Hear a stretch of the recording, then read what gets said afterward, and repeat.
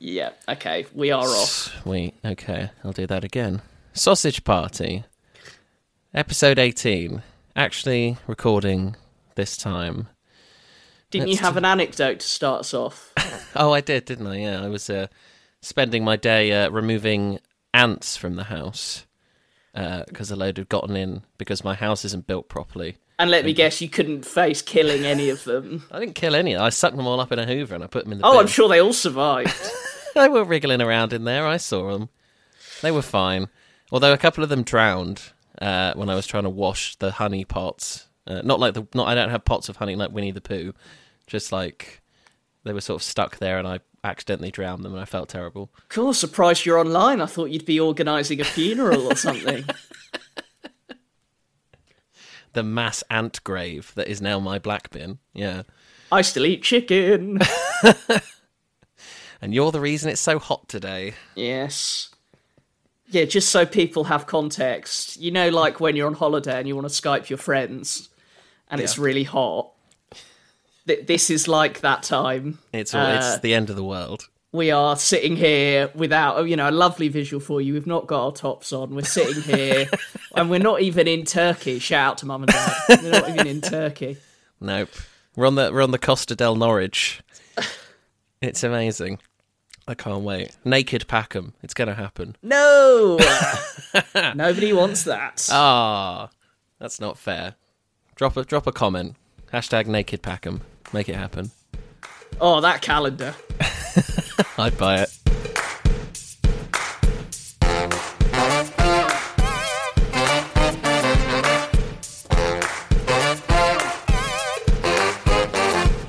Greetings to you, diners at the buffet of detritus that is life, and welcome to Bad Things, the podcast that will promise you a Michelin star meal, but will end up delivering some KFC leftovers and half a Tesco sandwich. My name is Jacob Simmons. I shall be your maitre d' for the evening, and I'm joined by my favourite buskboy, the anthropomorphic sausage to my anthropomorphic bun, Nathan Packham. Hello, sir. A generic food-themed salutation to you. Thank you for taking on the feminine role this time. I like to subvert expectations, you know. As long as I'm not a deformed sausage, which we'll be getting to shortly. Yes, a generic meal deal to you as well, a BLT to you. Thank you. I'm a bit warm. I've had to close my window. It's mid-July, or is it late? Oh, it's late July now, isn't it? I guess so, yeah. 20th of July. We're in the middle of an extreme heat warning in the UK. The first time that's ever happened. Because climate change is a hoax, remember? Perpetuated by the Chinese. Coronavirus is over in the UK as well to everyone. It's definitely not going to come back. There's going to be no more lockdowns. No. Let's all go to a nightclub and get it together. Yeah, we are 2 days past Freedom Day. So I've just been out licking lampposts, touching old people, and rubbing my face on various products in supermarkets, Nathan. Have you done anything that you weren't able to do? Nothing has changed for me because I'm still going to wear a mask. So, I mean, the only thing that's going to change is I could have like 7 people in my house. Which is a rare occurrence. I don't know 7 people, so this is fine.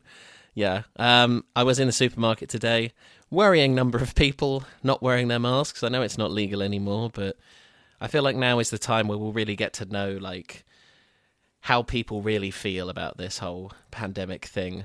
And people's true colours are going to come through. But yeah, how did you feel about TfL smacking us with the contract of travel? I think that's fine. Yeah. I didn't even know it existed. What is the contract of travel? Don't beat up our workers. Okay, cool. Get on the tube. That's probably not even in there. It's probably just don't talk to anybody and take your copy of the Metro with you. Otherwise, you can do whatever the hell you want. It's fine. But yeah, I saw this funny article about a train station where you have to wear a mask on one side of the platform, but because the other side of the platform is Thameslink, you don't have to wear a mask. Different franchise. Privatisation. Like. Which made me laugh in a sort of the world is ending kind of way. Anyway, let's keep my tortured restaurant analogy going even further, Nathan. What is on the menu today on Bad Things? We're not reviewing TfL or Thameslink. What are we reviewing instead? We're definitely reviewing a private business, though, on many, many levels, whether that's Shopwells or the whole entire film industry, where every film has to be a limited company in order to be put out. We are going to be reviewing, I think a mere 5 years ago, this film was released. It is 2016's Sausage Party, which is I think the best reviewed thing we've ever done on Bad Things. And I think it might be the most recent thing as well. I think. The only thing I can think of is I Want to Marry Harry.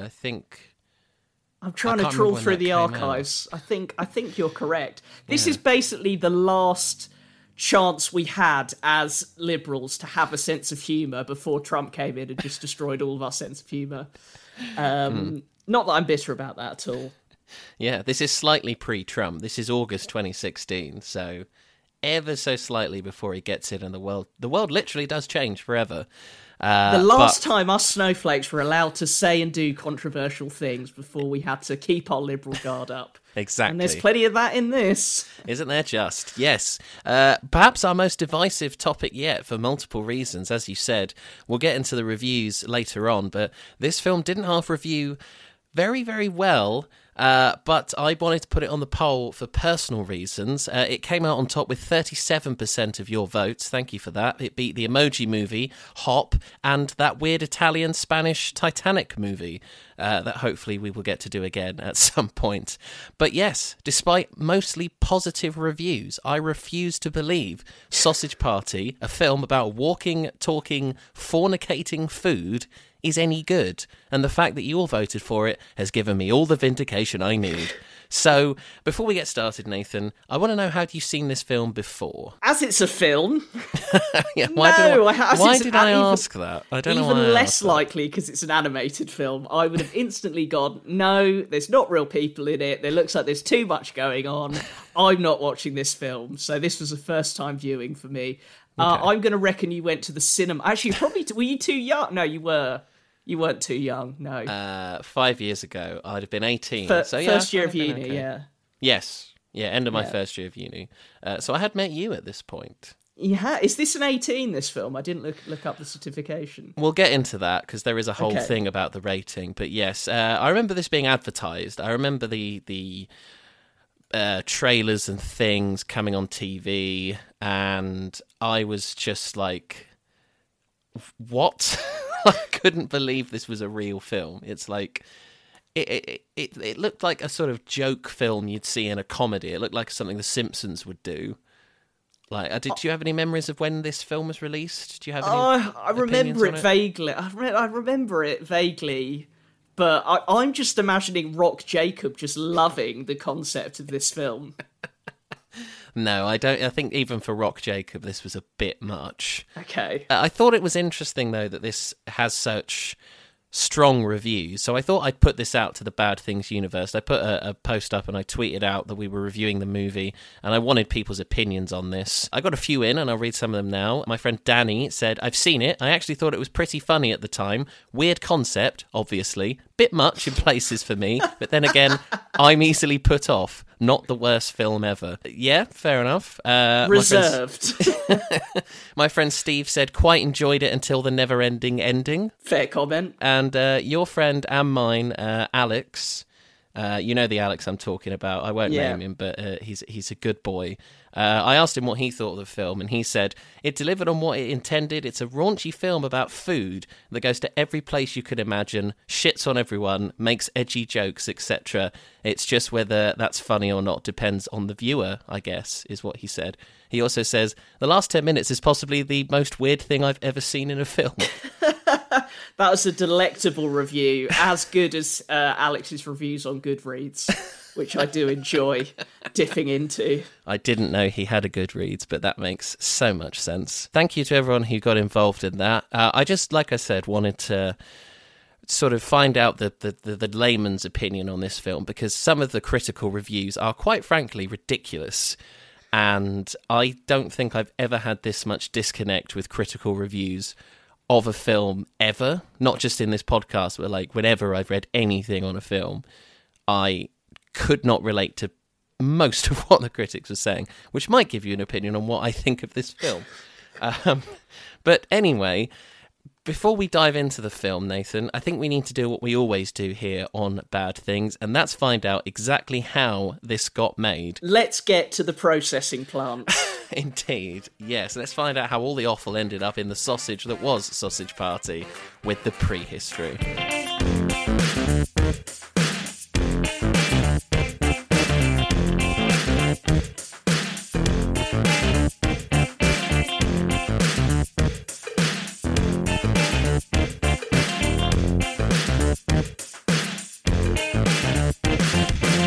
This film is directed by Conrad Vernon, and do you know his greatest movie role? I do. This is a film that it has come up on this podcast, hasn't it, Nathan? I'm not sure. I'm not sure we're talking about the same film. Okay, what are you talking about? I'm talking about the fact he was the gingerbread man. It's a thong! Your favourite film, Shrek 2? Oh, right. I thought you meant it was a poll option. And I was God. Like, I'm sorry, what? No, he directed Shrek 2. He actually directed Shrek 2. Oh, my God. Yeah. I must bow at the feet of Conrad Vernon. It is better than the original. Let's not even argue about that. I would agree. Oh, good. Shrek the Third, get in the bin. What's in the fourth one? Yeah, it's also co-directed by a guy called Greg Tiernan, who, don't worry, we will be getting to and talking about in a much less favourable light than The Gingerbread Man. It is also co-written and starring Seth Rogen, the man with the most annoying laugh in all of celebritydom. This is such a cynical start. It's very hot, Nathan. I'm not in a forgiving mood. What did you find out about the story of Sausage Party? How long did it take to get to actually be made?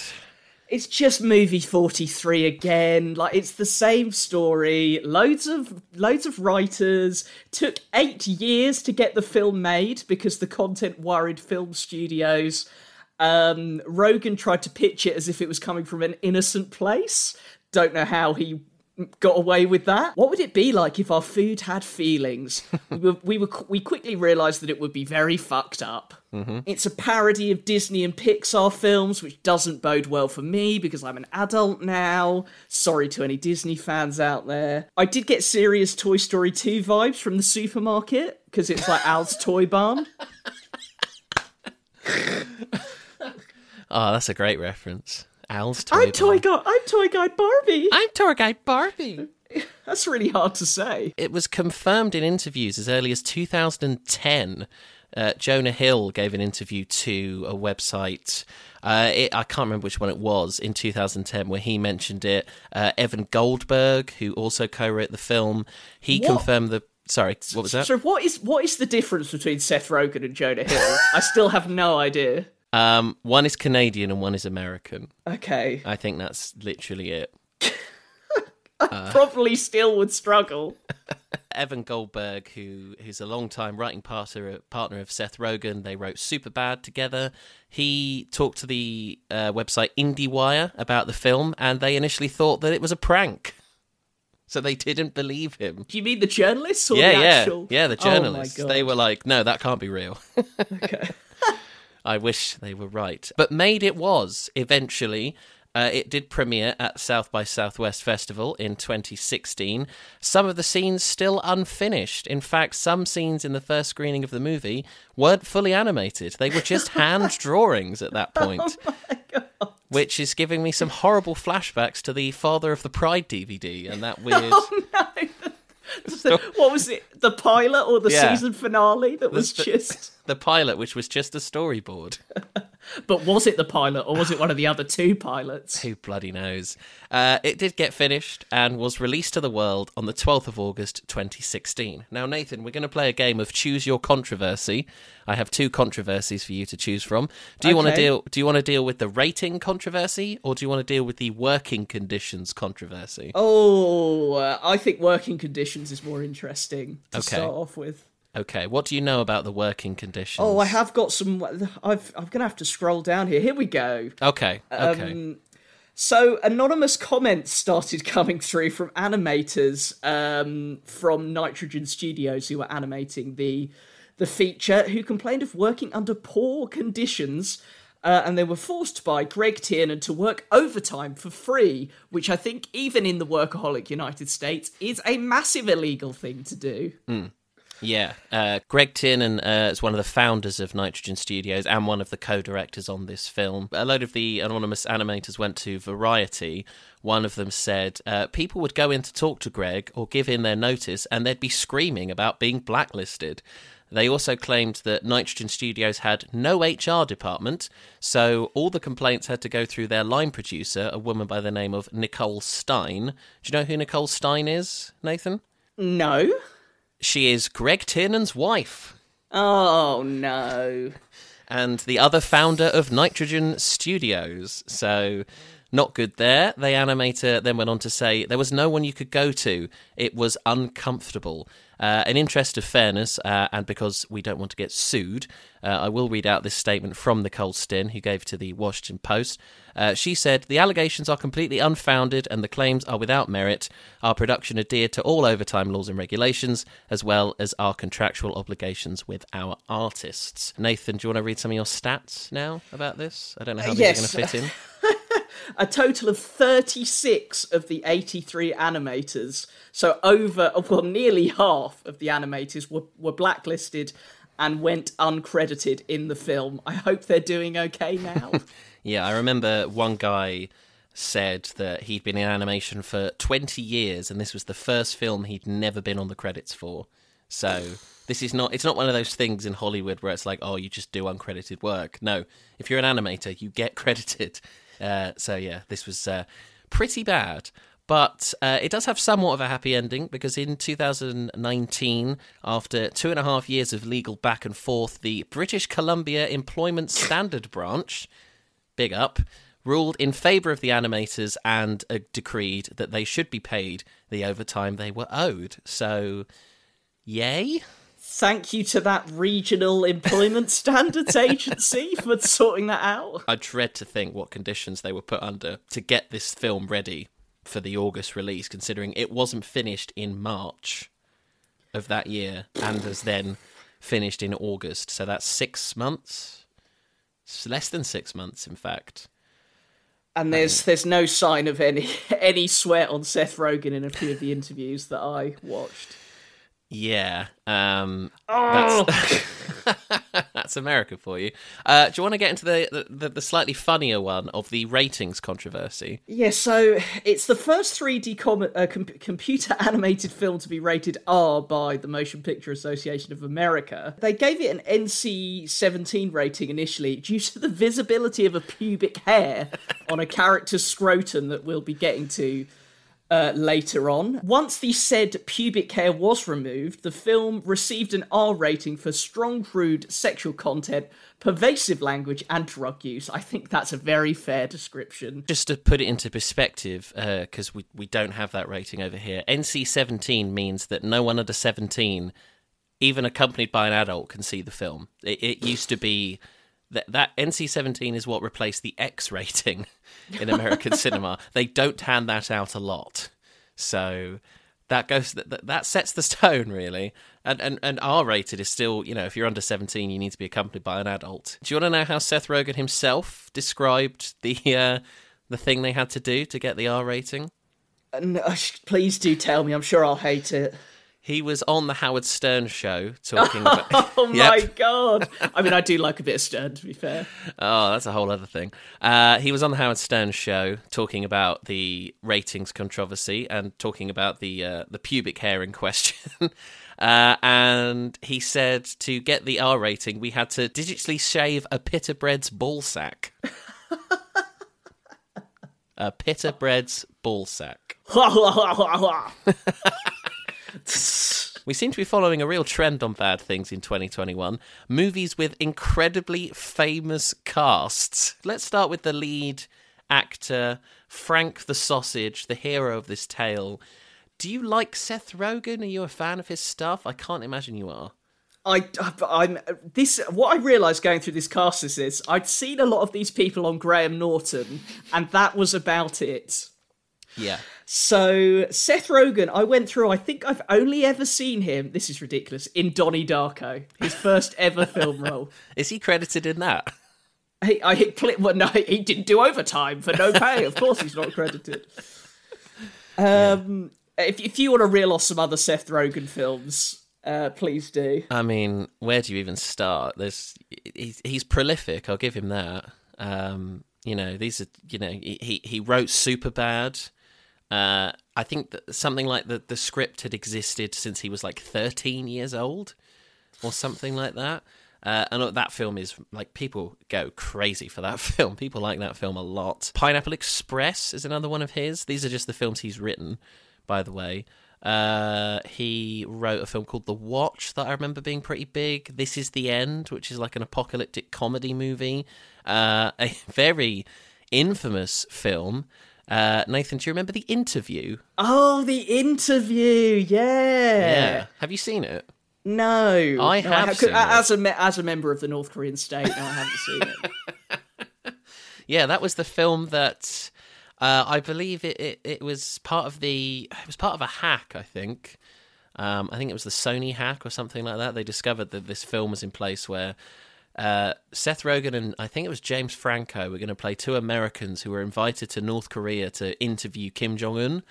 And once the news of this leaked, there were like threats of like North Korean like insurgents like attacking screenings of the film, and it was pulled from cinemas. But then there was this whole thing of Rogen and Franco were like, no, we're not going to give in to the hate, and it sort of became this sort of weird rallying cry around sort of patriotism and not giving in to terror and all that. It was really strange. Nothing ever happened, thank God.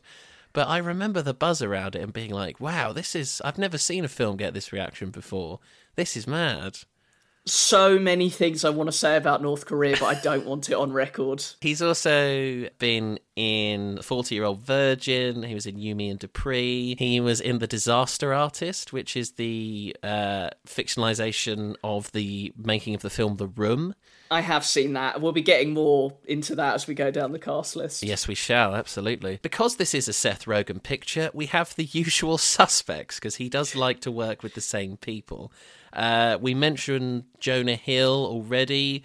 He was also in Superbad. Do you have any memories of Jonah Hill being in stuff? I think I've written in my notes, I don't think I've ever actually seen a Jonah Hill film. None of the Jump Street movies? You've not seen those? No.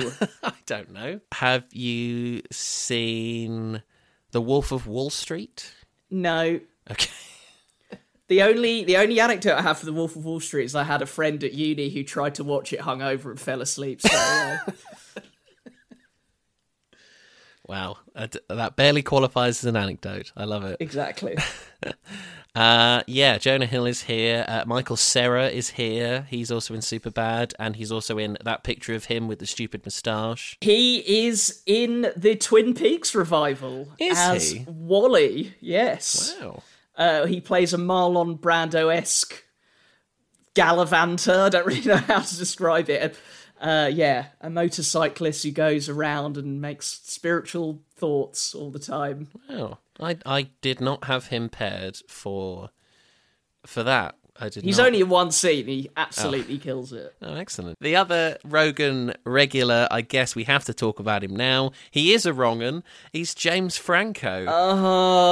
Who's a long-time friend, collaborator with Rogen, going all the way back to their days on Freaks and Geeks, which is kind of how they broke into the industry. He's had a lot of allegations of misconduct from friends, fans and co-stars alike over the years, and Rogen this year actually said that he doubts he's ever going to work with him ever again.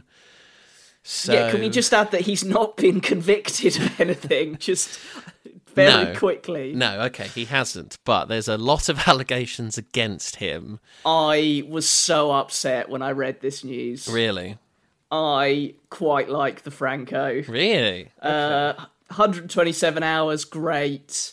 He was in a TV series I really liked, a Stephen King adaptation called 11/22/63. Mm-hmm. He was in The Disaster Artist, of course. An excellent turn as Tommy Wiseau, I will say. He was in a film I watched recently that I can't remember the name of that wasn't very good, but it was him and Amber Heard, so, both sides of my spectrum were thoroughly delighted. Yeah, what a shame. I know.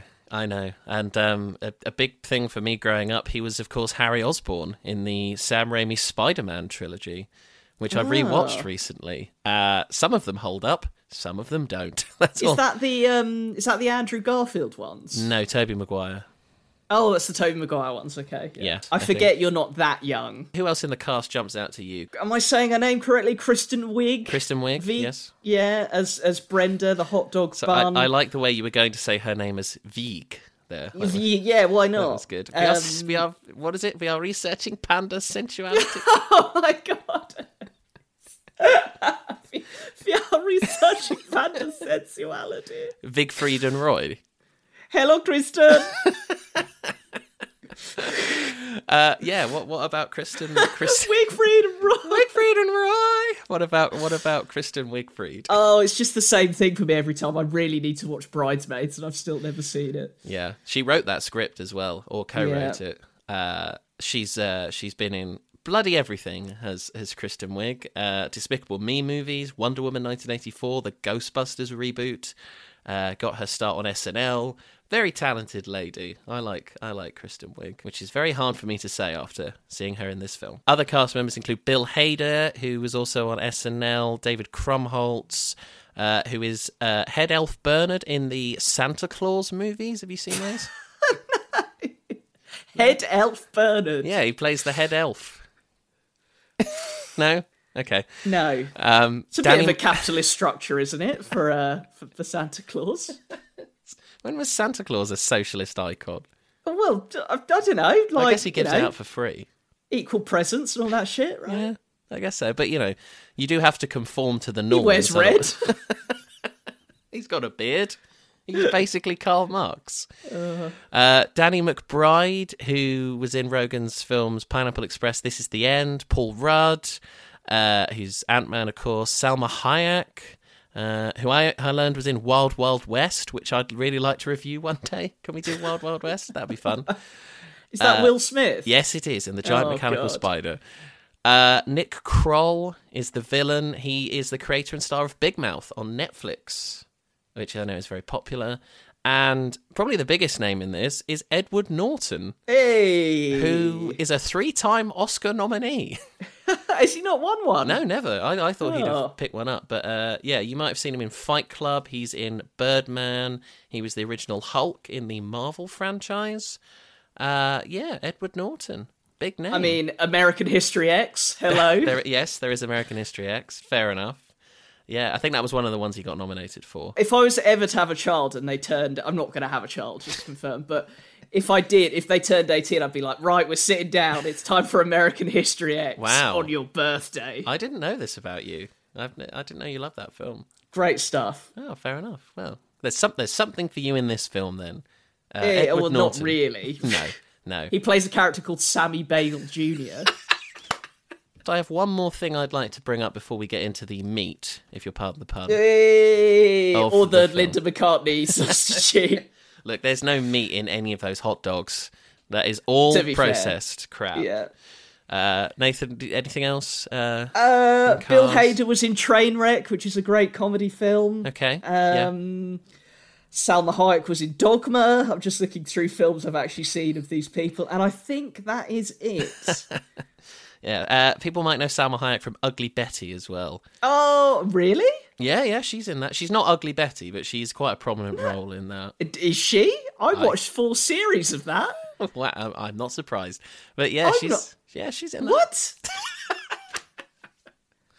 Yeah. Right, Google this right now. Okay, Salma Hayek. Yeah. Isn't it Vanessa... Vanessa Williams, isn't it? Oh, okay. She was a guest star, but she's definitely quite well known for that guest appearance. Okay. Sorry, is that a grave I can hear being dug? Look, she was the executive producer on 85 episodes of Ugly Betty. Oh, okay. Well, yeah, if she was the executive producer, then I'll let her off. 15 cameo appearances, nominated for 3 Emmys for her appearances on that show. So I remember when Betty White guest starred, and Betty White was bloody old then, let alone now. She's still alive. She's still alive. I think she is legit 99. Betty White. She is legitimately 99. What a ledge. Speaking of ledges, Nathan, do you know who did the music for this film? I don't think I do. Okay. I saw his name in the credits and I was like, really? Because... Oh, wait, was it Mark Knopfler? No, that was something else I watched. Mark Knopfler? Yeah, no, I'm sorry, I was watching Princess Bride and he did the music for Princess Bride. I would love to hear a Mark Knopfler take on this film. That would be amazing. No, it's I'm not talking because there's a number of licensed songs in this film, which I'm sure we'll get to because they are used very interestingly. But the actual score, and there is an original song in this film, that was written by Christopher Lennertz, who I've never heard of, and Alan Menken. Nathan, do you know who Alan Menken is? This whole episode is you going, do you know who... Nathan, this whole podcast is me going, do you know who this person in the film industry to be is? fair. Yeah, that's a fair point. Well, Alan Menken is best known for working with Disney. He has written songs and scores for the following films: The Little Mermaid, Beauty and the Beast, Hunchback of Notre Dame, Aladdin, Enchanted, Hercules. He's like the Disney composer. This is some of our Katzenberg stuff, isn't it? He wrote the song Whole New World for Aladdin. Oh, wow. Yeah. He's won 8 Oscars. Well worth a Menken then. Oh, that's. I can't be angry at that. That's excellent. That's amazing. He's the recipient of 8 Oscars, 11 Grammys, a Tony, and a Daytime Emmy. He's only got a bloody EGOT, people. He's one of only 16 people to win all 4 of those awards. Oh, there's Edward Norton, you know. How mad is that? And he why is he here on this film? That was like, of all the people involved in this, Alan Menken was the biggest shock for me, which I think says a lot about me. But yeah, just wait till you hear what he composed for this film. Arguably his finest work. I have nothing else to add, Nathan. I've geeked out on Alan Menken. Anything else, or shall we crack on? Let's get to the film. Okay. Please. Well, I hope you've not just eaten in more ways than one, because we're about to review. What does that mean? It's going to change your opinion on food forever, and also you'll probably be God. sick. So I just didn't know what you would... Oh, anyway. No. Oh, boy. Were you eating out? Nathan. Sorry, the film. Oh, the film. Sausage Party. Here we go. Shit. Carl! Dude, we slept in again! The song's about to start! Shit, Frank! We can't miss the song! Barry, wake up! What? I'm up. This song is such an awesome way to start every morning. It's just a super nice way of showing the gods how much we appreciate everything they'll do for us once they take us out those doors to the great beyond. God, I love them so fucking much. Oh shit, Korn's about to start singing. Drop it, Korn! You got the best voice! You're the man, Korn! You rule! Take it away, bro! Dear gods, you're so divine in each and every way. To you we pray. Dear gods, we pledge our love to you forevermore. We always fail. So we open at Shopwell's, a fictional supermarket. A weird-looking man is opening the store up to customers. We then see some horrible-looking sausages talking about how they've overslept.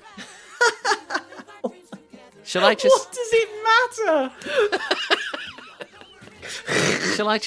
Shall I just get like the whole none of this film makes any biological sense out of the way now? Well, yeah, I'm sure people are aware. I mean, that is ridiculous, but yeah. So the sausages have overslept. We then get sort of the main premise of the film set up. Basically, all the food in the store is alive, it's anthropomorphic. They are waiting for the gods, who are human beings, to take them to the great beyond, which is life outside of the supermarket. It's a very thinly veiled religious metaphor, and we'll get into that later. But not before we get the Alan Menken penned original song. Nathan, yes. You're the music guy. What did you think of the song? It was all right. It was good fun. Classic Disney fodder, really, just with more adult lyrics. Mm-hmm. Very Menken, which is probably something we're going to be saying more of now. Yeah, I mean, if Alan Menken is out there listening, good job. Apart from the part with the Nazi sauerkraut. Yeah, Frankenfuhrer. Yeah. Nice. He's back. Yes, he is. Yeah, Heil, honey, I'm home. There's a line here where we go to some sauerkraut. One of them looks like Hitler, Nathan. Well, several of them look like Hitler. They're a brand. That's a bold marketing technique. That is. Where's your Goebbels? Come on, he's the best one. He's the best one. You just can't say that, No, can you? you can't. He sings a line about exterminating the juice. Well, And we cut to some scared-looking cartons of apple and orange juice. I know Seth Rogen is Jewish, but this is too much. It's not okay. It's as not. bad as saying that Goebbels is the... Anyway. So that sort of sets the tone right out of the gate, people. I've got Emerald Miracle as well, and I've written not okay, which I'm assuming was some sort of Far East thing. What is this? I was too distracted by the Nazi. It was a brand, and I think it was a Far East reference. Okay. Not good. I don't get that, but I'm not going to ask you to explain it. So let's talk about the bun vaginas instead. Yes, yeah, we focus in on the singing sausages. They're duetting with some hot dog buns about once they get to the great beyond, they can fuck. Those aren't my words. The words of the singing sausages. But once we're out the doors, it's not a sin For us to let you slip it in. In other words, we finally get to fuck And love and hug and feel and share. Did you see any pre-bakes? Like, I was really looking out for the pre-bake, and I couldn't find any. Maybe if they do a sort of UK version, we can set it in Morrison's. Yeah, and actually have, like, brown pre-baked baguettes rather than the white that Morrison do. Anyway. Any chance? We're not angling for a sponsorship, but if anyone from the Morrison's team is listening, this was such a weird opening. I kind of didn't mind it in places, but I'm not one for crude humour. There's a lot of swearing as well, which I think is very overzealous. And there was too much Nazi food for my liking. Call me old-fashioned, but... I'm one for crude statements, but continued crude humour for an hour and a half is really, really not my thing. I will say, I guess it sets the tone quite nicely. You know what you're in for. Like, it makes no bones that it's going to be one of those films. And I think it as like you said, the song is a very decent parody of a sort of a Disney opener, Menken-esque, if you will. For God's sake. We are back with the sausages. It's coming up to the 4th of July, by the way, which is sort of important to the plot, but sort of not. The sausages are having a conversation. We meet Barry, who is voiced by Michael Cera. Do you want to talk about Barry, Nathan? Yeah, Barry is a deformed sausage who wants to push for equality when he's in the Great Beyond. But his fears are reduced somewhat by the rest of the sausages telling him, you've got girth. So he's got a chance of finding the bun of his dreams when he enters the Great Beyond. Basically, sausage equal penis, bun equal vagina, and various jokes thereupon. Frank, played by Seth Rogen, is our protagonist. He has doubts about the Great Beyond. He questions the validity of the song and asks for proof that the Great Beyond is actually what everyone says it is. So he's a sausage atheist. Julian a sausage, you might call him. Yeah. God, I'm coming out with them tonight. The Zingers, yeah. Yeah. Zinger Tower Mill. What? Anyway. Okay. Yeah, we also meet another sausage called Carl, who is voiced by Jonah Hill. He starts catcalling the buns, which is great. Can you describe the buns, Nathan? So the boobs are above the vagina, right? So they've at least got that correct. I think. I've been told that. Yeah, I've heard rumor. Oh, Sailor Simmons standing to attention. You started it. Sorry. So they have eyes either side of their bun opening. Don't say slit. And That's the word I was thinking. I said opening, let me off. Yep, your Chasm. That's even worse. And then they've got tits, and then they've got bumps, but they're obviously tits, and then they have a vagina, which are also lips, but not vaginal lips, like normal lips. The lips also, they don't open, like, up and down, they open side to side when they talk. The eyes are, like, either side, so every time they open their mouth, their eyes move apart from each other. It's horrid. It's one of the most disturbing designs of anything, unintentional or otherwise. They also have arms, which was weird. The food all have arms and legs. And the sausages are wearing these, like, Mickey Mouse gloves. They are. Look, that's someone's bag somewhere, okay? Really? This whole film is someone's bag, but it ain't mine. Brenda, as you mentioned, is played by Kristen Wiig, and her and Frank are an item. They talk to each other through the packet. They talk about being taken to the great beyond and being able to enter each... I don't know how to phrase it other than enter each other.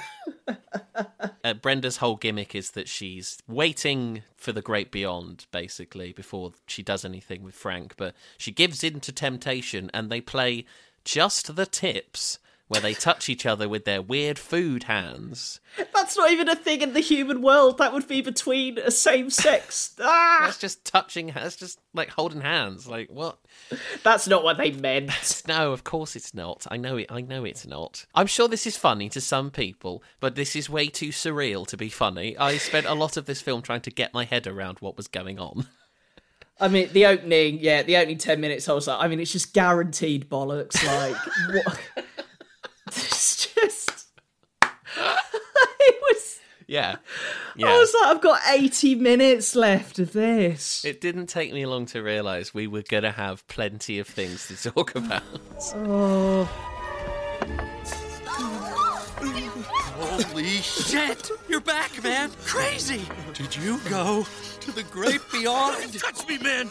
Ketchup, get your fucking hands off me! Whoa! What happened? Oh, I'll tell you what fucking happened. I'll tell you exactly what happened in the great beyond, you dumb, red piece of shit! What the As soon as we got out those doors. So, you have learned the terrible truth. Congratulations. Now keep it to yourself, or I will slit your throat while you sleep. Earlier in the day, like, a shopper grabbed this jar of honey mustard. He then returns it to the store because he meant to buy regular mustard. I don't know the difference. The honey mustard is just called honey mustard. He is scarred by his experiences in the outside world. He goes to talk about it to the other mustard, but he doesn't because we get... Oh, God. Maybe our second? Are we up to maybe 2 offensive portrayals at this point? I don't think Bill Hader has... I could be wrong. Does he have Native American ancestry? I don't think so. Because, Native American Firewater, I think is meant to be a brand of whiskey. He's watching the mustard from up high. He sort of shuts him down. He says, don't tell them what you saw in the outside world. It's... Oh, boy. It's not very PC. But I'm not going to say that again, because if I say that, that's all I'm going to say about this film. The honey mustard doesn't spill the beans, but we know something is up. Frank and his wiener friends get chosen by a shopper, and as luck would have it, so do Brenda and her pack. Barry says, I'm having an out-of-sausage experience, which did actually make me laugh. That is quite funny. Fair play. Yeah, fair play on that one. Yeah. The same shopper picks up... Originally, I put something ? I put, is it an air freshener? My God. I mean, it is, kind of. Oh, no. Am I going to make you describe what this is? I am going to make you describe what this is. It's a douche, yeah. right? What more is there to say? Is that a thing in this country? What, a douche? Do they sell them in shops? Because I've never seen one. I've not seen a douche. I'm not saying that you're going looking for one, but I'm just... Right. Me neither, like... For a minute there, I thought you meant douches weren't sold in the UK, and I was like, that would disappoint a lot of people, Jacob. Do I need to explain what one is? I assume people know what one is. We're not going to get into douche. No. We're not, no. No, don't say get in. Squeeze a little douche story in. Yeah, the douche is called douche because that's Which genius. is quite funny. It's not. It's just ridiculous.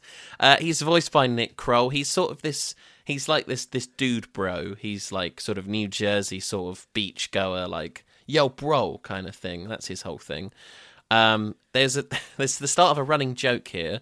They're in the trolley, some music is playing because it's like party time, and he says, somebody call a doctor because this beet is sick. And then a beetroot next to him says, actually, I feel fine. I thought it was funny. I laughed. That's like a Christmas joke. At least it wasn't offensive, though, Nathan. Yeah. We then get this interesting sequence where Douche talks about how much he wants to douche. We get this weird moment where, like, the camera zooms in on the lady's crotch, but it's from the front. Now, I'm pretty sure that's not what douching is. God, no, don't nobody go there. No. The shopper picks up the honey mustard again. What are the odds? He starts freaking out and starts to warn the other food about the dangers of the great beyond with some incredibly explicit language that I don't want to repeat. He tells Frank that if he wants to learn the truth, he needs to speak to the firewater. He then goes to commit suicide, jumping out of the cart and smashing himself because he can't live with what he's seen on the outside world. Frank leaps out the packet to save him, as does Brenda. Frank says, "My glove is slipping," which begs all sorts of questions as to how the sausage got hold of some gloves. The mustard falls out, smashes, causes another cart to crash into Frank and Brenda's one, and this leads to what can only be described as World War food, as groceries go everywhere. I will say, this scene looked great. It did look great, that is a fair point. A very surreal, dream-like, slow-mo war sequence. Fair play to those overworked animators on this one. Oh, now all the times I praise the animation is going to be tainted by the fact that they weren't getting paid. I enjoyed some of the small skits in this, so an Oreo has to pick up the other side of itself. Some potato chips die because they've got poor cardio. Yep, particularly harrowing the banana when its face peels off. With like a secondary, like a sort of underface underneath. That was pretty horrible. A jar of peanut butter is cradling a smashed jar of jam, saying, "I'm nothing without you." Like, yeah, is this the best bit of the film? No, there's going to be another mad sequence that I preferred, and it's not the sequence at the end. Okay, good, because we'd have had to have had conversations. Stop. The shopper then reports spillage to the Dark Lord, who is the weird-looking guy from earlier. Did you catch his real name? No. His name is Darren. Oh, yeah, I've got it in my notes. Sorry, yes, yeah. So, Darren the Dark Lord. Yes. He's voiced by Paul Rudd. He calls the shopper a MILF, and she seems to enjoy that. Cool. Douche is heartbroken because his nozzle is broken. He blames His noz. His noz, yeah. My noz. He blames Frank and Brenda for this. He then says, "How'd you like them apples?" And some apples say, "Who? Us?" Which is... We get it! Didn't find that as funny. Douche then threatens to beat Frank and Brenda up, but he's swept up into a garbage can. Brenda thinks that this is punishment for them touching tips earlier on, this travesty that's happened to them, because being out of the packet is basically like the worst thing that can happen to a food. And yes, it's a religious allegory, folks, which is a weird stance to take in a movie about food, but that's okay. Speaking of religion, we... Oh! No, don't touch me! It was you! You cock-sucking bagel fuckface! Watch it! You pushed me out of the cart! No surprise there, huh? A bagel trying to kill a Lavage once again? I pushed you? What are you, nuts? Why would I do that? I'm a pacifist. The only thing I've ever pushed is my peaceful agenda, which even that I didn't push. You know, I pretty much passive-aggressively nudge. We meet some characters next. One of them is a bagel, and one of them is a lavash. I didn't know what this was before I was... Neither did I. Before I saw this film. It's a type of bread enjoyed in the Middle East and in Arab countries. Can you see where they're going with this? What are the characters called, Nathan? Well, Sammy Bagel Jr., who I've already mentioned. Oh, no. And Kareem Abdul-Lavash. That's not even a pun. Who's, I don't know if I could really say this. He reminded me of Serge Tankian. The beard is very Serge Tankian, yeah. Absolutely. By the way, the guy that voices Kareem Abdul-Lavash, he's Jewish. Oh, okay. So all sorts of fuckery going on. There's a lot going on here, and I don't think Edward Norton is Jewish. Edward Norton is essentially doing a Woody Allen impression. Yeah, that's... I mean, without the obvious. We are really pushing it today. Dear, oh dear. Annie Hall, though, great film. Yes, Annie Hall. This Annie Hall, this ain't. There is an Arab-Jewish rivalry thing going on here. They both talk about how much they hate each other. This will be expanded upon later. Kareem Abdul-Lavash, who I'm going to call Lavash from now on, goes on a big spiel about how there will be 77 bottles of extra virgin olive oil waiting for him in the great beyond. Going down his flaps. Yes, he talks about his flaps, yes. This makes me feel uncomfortable. We'll have more on the whole the Lavash and Bagel thing later, but were you as worried as I was when you saw these two characters? Yes, to be honest. Yeah. And there's a whole American-Israeli ally thing. Oh, God. No, we're not even going to talk about this issue. It is literally impossible to talk about without being offensive, so I don't even want to go there. You say this, Nathan, but they talk about it. Yes, but I feel like... No, I don't even want to say anything, okay? Okay. I love Jewish American literature, is what I want to say.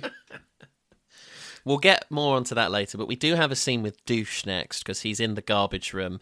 He climbs out of the dumpster. He sort of talks himself down about how he's broken. He's got a cut in his side, so he's leaking the whatever is inside her. I don't want to get into that. We then see a broken juice box crying out for help. He's got a split in his crotch. He's leaking too. Douche has a thought and says, light bulb, and a light bulb says, yes. I like that again. I was back on board with the joke at this point. That won me round. I wasn't expecting I was on board with watching a juice carton have oral sex performed on it to survive. Yeah, do you want to talk about what happens next? Well, that's a Douche performs oral sex on the juice carton and turns into Boss Douche, I've called him. He gets literally juiced up. He's like really jacked now. Somehow it straightens his nose up. Don't quite know how that works, but hey. He covers up the crack in his body with the juice box No sticker. douche needs an erection, okay? The erection comes after the douche. That's the idea.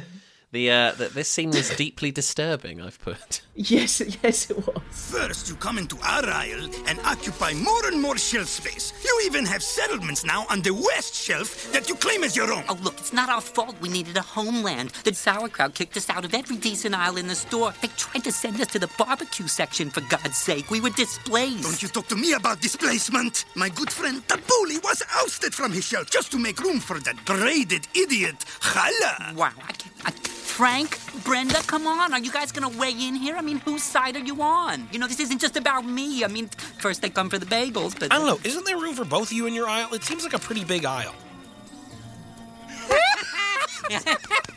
Yeah. What did the fucking sound? We are back with Frank, Brenda, et al. Lavash and Bagel are having a debate about how the Bagels pushed the Lavasses out of their aisle and occupied land on the west shelf. No.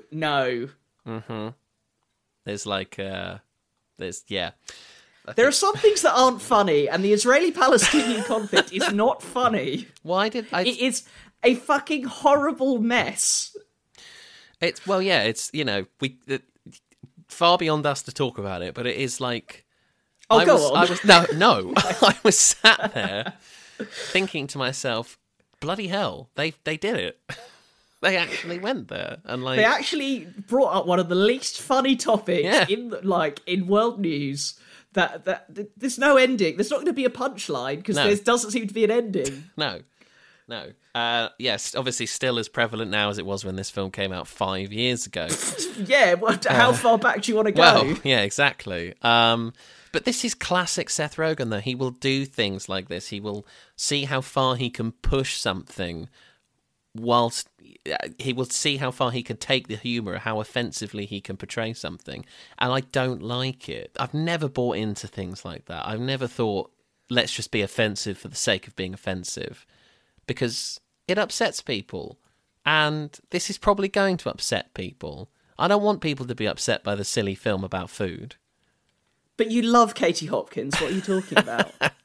I do. You're right. We end up in the liquor aisle because... This was quite fun. The initial scene here was quite funny. Yeah, Frank is looking for firewater. The liquor aisle is one big party. It was funny. Did you pick up any sort of background jokes? Somebody says they're dry humping a 40-ouncer, and I don't know who that is. I've just got the quote here. Brenda says that.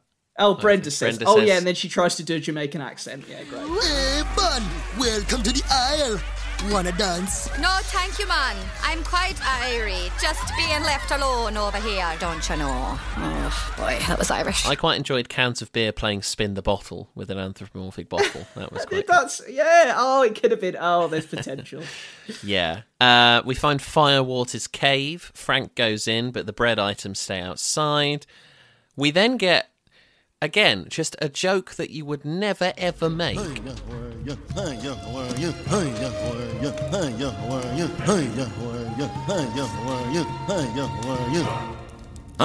how are you? Why would you do that? Like, that is not funny at all. Also, when he says, am I even allowed to say this? I don't even know. I mean, yeah, there's a lot of things we're probably not allowed to say about this. We were driven out by a bunch of crackers, which I think is a joke. It's a derogatory term for white people. Yeah. I think we're allowed. I think that's fine to say. Is there not like a white working class kind of thing? I don't know. My God. I'm sorry, but like, yeah, that joke comes up again. Firewater then puts his bag of wonderment over Frank's head and tries to kill him, but he's talked down. We hear some voices.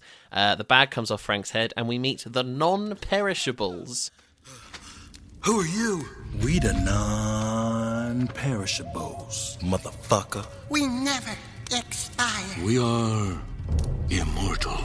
This here's Twink and Grits. They call me Mr. Grits. Yeah, Mr. Grits. Yeah, whatever. You told them about the crackers? Yeah, I told them about the crackers. Grits. Yes, Mr. Grits. Who is played by Craig Robinson. Please say Craig Robinson's black. He is black, yes. Oh, thank God. But I've seen Mr. Grits described as a sort of typical like blaxploitation character. He talks about, again being driven out by the crackers. By typical, you mean maybe offensive again? I mean, yes, everything is offensive about this film, Nathan. And yeah, there's God. Twinkie is portrayed as like a very effeminate character. His nickname is Twink, which is genius. The non-perishables are basically these characters who they never expire and they're therefore immortal, which is actually quite a nice touch, I think. I like it is, that. but they would expire. I don't know what grits are. Neither do I. I don't know what grits are. Grits and gravy, I think the recipe is, but I don't really know whether that's our gravy. And also biscuits in America are not the same thing. Yeah, when we talk about having biscuits on this podcast, we don't mean those biscuits. We mean nice biscuits. We're back outside with the bread items. They're waiting for Frank. A bottle of tequila comes up to Brenda and says he's seen Frank. He leads the bread items to where Frank is, which is the Mexican food aisle. We enter a sort of saloon, which is full of jars of salsa, refried beans, wearing sombreros and the like. We also meet... Oh, it's mariachi music. Shocking. Yes. We also meet a female taco by the name of Salma... Oh, no, her name is Teresa, sorry. Salma Hayek is the voice actor there. Selma Del Taco. Sorry. Yeah, Teresa Del Taco is her name. Salma Hayek is the actor. She warns the bread that they are in danger because Tequila is in cahoots with Douche. Did you catch what Douche called the Mexican food? No. He called them illegal products. There's another joke where he tells Tequila to spill the beans, and some beans pipe up.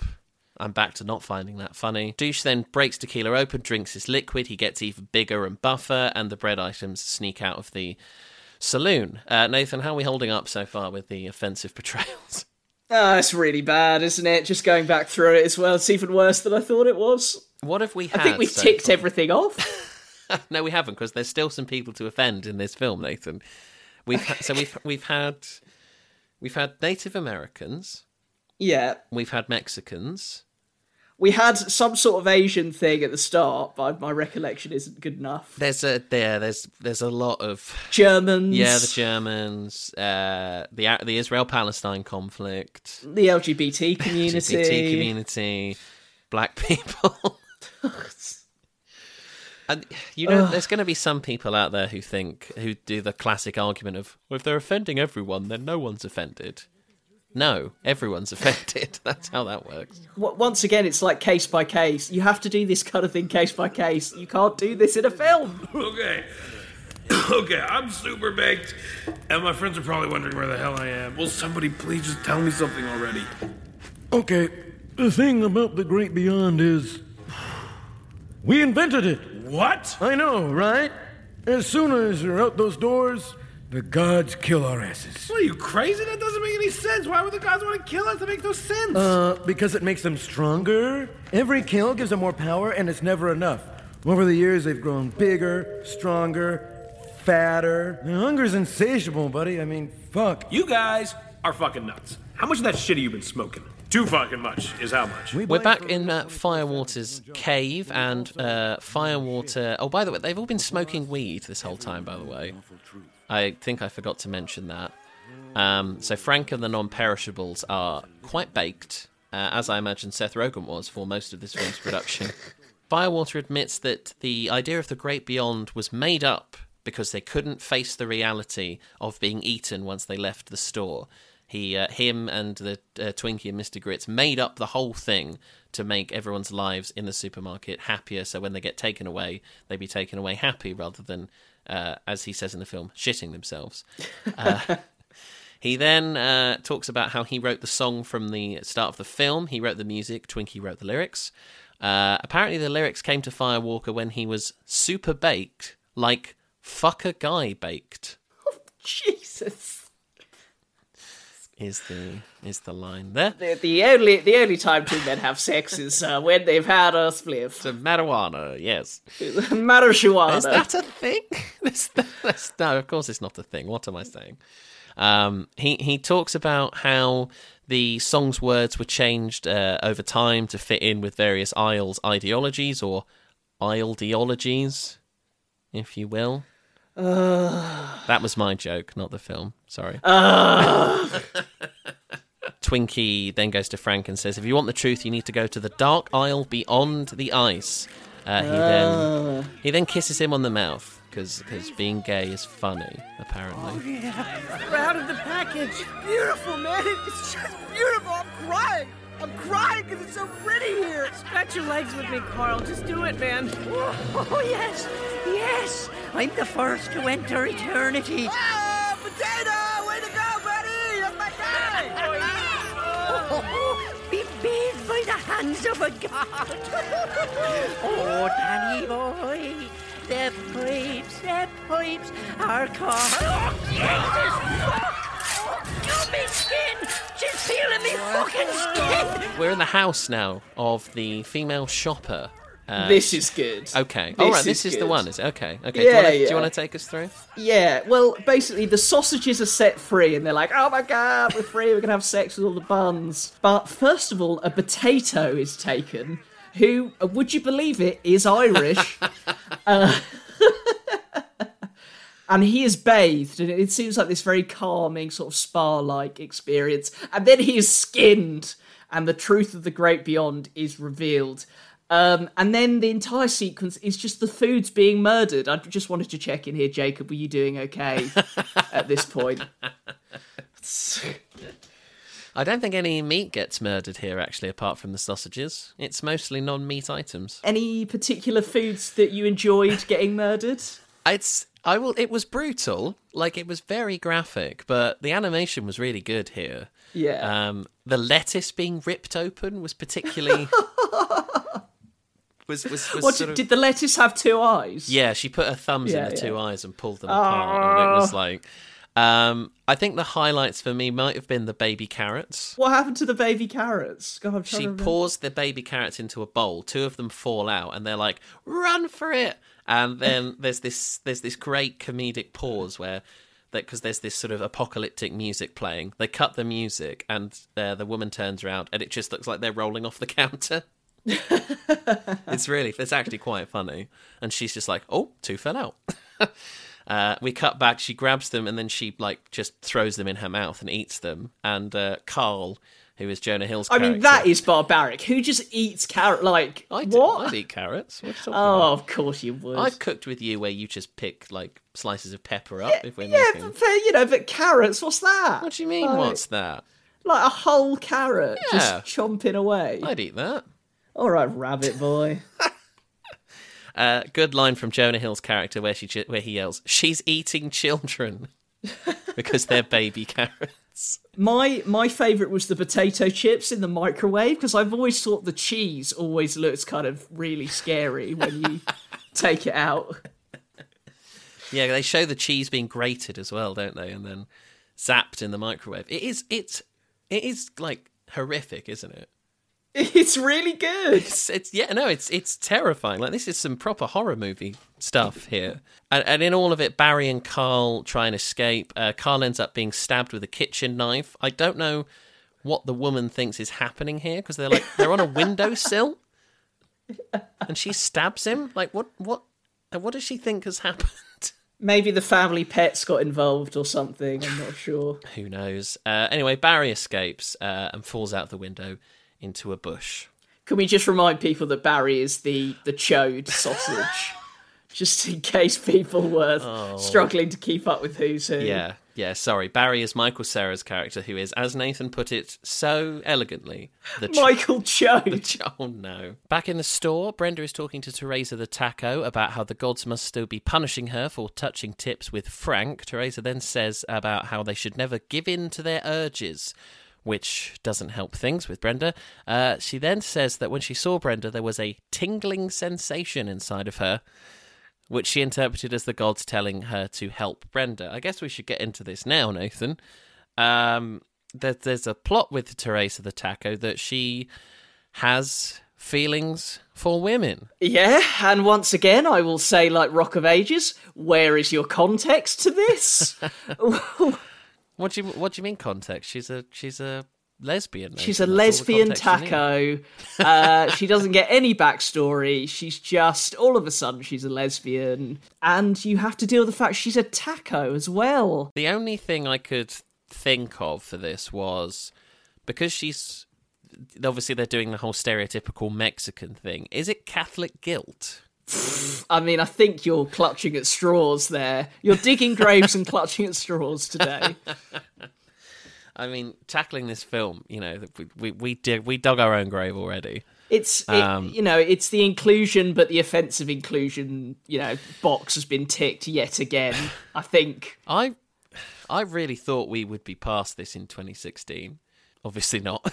You've got to get over the fact she's a taco, let alone the sexual preference. My God. As you can imagine, there's the whole her being a it says in all the notes she's a lesbian, but she could be one of many things across the political spectrum. We just know she likes women. The political spectrum. Oh, I said political, didn't I? Sorry. Sexual spectrum. Because you were talking about Dominic Cummings earlier. Sorry, I was. During our break, I was talking about Dominic Cummings. Yeah. Sorry. What food would Dominic Cummings be if he was portrayed in this? Oh, definitely. He'd just be the boss dude, shouldn't he? Speaking of, he actually turns up in this scene. Dominic Cummings is here. Boss douche is here. He starts berating the bread items. He says, "Okay, so..." Then some Spanish cheese rolls in and says, "Did somebody say queso?" Oh. To which douche replies, "That's a stretch queso and you know it." That's kind of funny. They've become self-aware. It's kind of funny. No? No. Okay. Brenda manages to rip the juice box sticker off, and that gives them time to escape. There's a bit where they escaped between a gap down 2 shelves. Brenda gets stuck for a bit. They pull her out. Not before Teresa's face ends up in her crotch. Because... Is that the second unnecessary crotch? I think it is. I think it's well beyond that. They escape douche. Teresa walks behind Brenda, staring at her ass, saying that she promises to be a good taco. I want to say more, but I don't really know what. Shit. Oh man. What do I do? I'm all alone. I'm a coward and I'm all alone. I fucked over Frank. Carl's dead. And I'm all alone. This is what I get for being a pussy. Oh no, oh God.